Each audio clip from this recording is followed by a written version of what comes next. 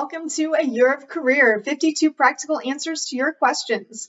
I'm Erin Wolfram. I own and operate Career Advantage and Career Advantage Golf, where I help professionals all over the world feel more confident and prepared throughout their job search by helping with things like resumes, cover letters, LinkedIn profiles, mock interviews, and personal websites. In this podcast each week, though, I answer one career development or job search question from the public. And this week's question is, when is it appropriate to omit certain experiences on your resume? And we already touched on this a little bit in a previous episode, so this might be a little bit repetitious, but the question is slightly different, so I thought I would go ahead and address this again. So when thinking about what to include or not to include on your resume, I really think you should consider two things. One is relevance, and the second is time. So thinking about relevance first, what you really want to do is think about all of your experiences, paid and unpaid, educational, professional, etc., that are related to your next career goal. So whatever it is you're going to be applying for, what experiences have you had that are most relevant and related?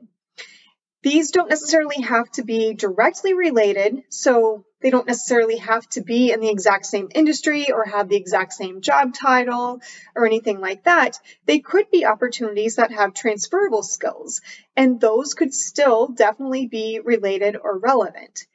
But if you have some positions that maybe aren't as related or relevant, they just don't really demonstrate or help you demonstrate your value to that next career goal, whatever that might be, then you could certainly think about omitting them on your resume. If, however, you are concerned that by omitting certain positions that then you're going to have this weird gap in your resume, what you could consider doing is going ahead and keeping those positions on your resume just to show, what you've been doing over the past 10, 15 years, whatever it might be. But rather than elaborating on those experiences that aren't as related, you could simply include them with your job title, organization, city and state, and times that you worked there, and just not include those 3 to 5 action verb bulleted statements that you're going to include on those relevant opportunities. So think about that. If something is not relevant, either completely eliminate it entirely from your resume,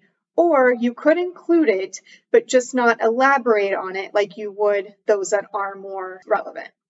Another thing to think about is time, like I said. So when considering time, think of a few things. One, if you have some experiences that you didn't do for very long, like they were very short term, you might want to consider not including those on your resume. Again, if they are that short term, you're probably going to have an issue with a weird gap in your resume. So not including those isn't going to really, raise any red flags or anything like that. So think about that, how long you were there. And if it was a very short amount of time, maybe less than a year, for example, you might not want to include those on your resume. Also, if you have part-time opportunities, maybe you would want to exclude those. Again, depending upon how relevant and related they are to that future career goal. If they're very related, then yes, you definitely want to include part-time positions. But if they're not, those might be ones that you would want to leave off. Also, with time, you want to think about how long ago it was that you participated in this position or this activity. So if you have a lot of related experience in the past 10 years, that might be enough.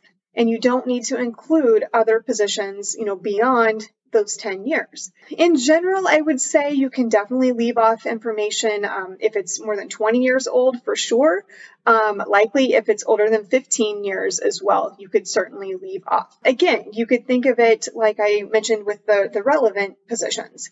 If you want to include some of those positions on there that are older, and maybe just not elaborate on them, just to show, dedication to the industry, commitment to the field, that sort of thing. You could certainly include those on the resume, but again, just not elaborate on them with the extended bullets that really explain your impact and accomplishments.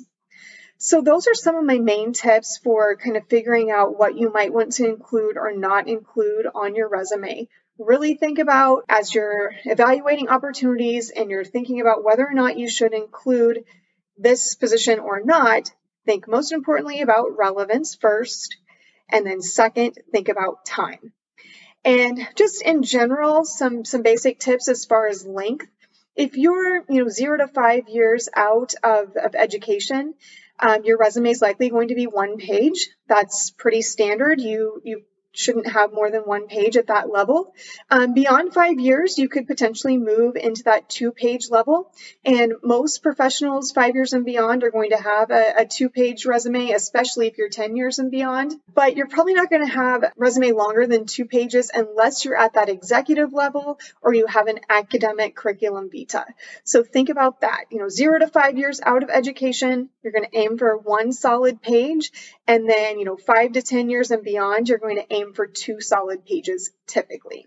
So again, that can kind of help you figure out, if you do need to omit certain positions or if you need to at least minimally omit some of those action verb statements on some of your older positions or less relevant positions to make sure that you can get a nice, solid 1 or 2 page resume that best highlights your skills, qualifications, and strengths and really proves the value that you will bring to that next organization. So I hope that gives you a few helpful tips on evaluating, what to include or what not to include on your resume.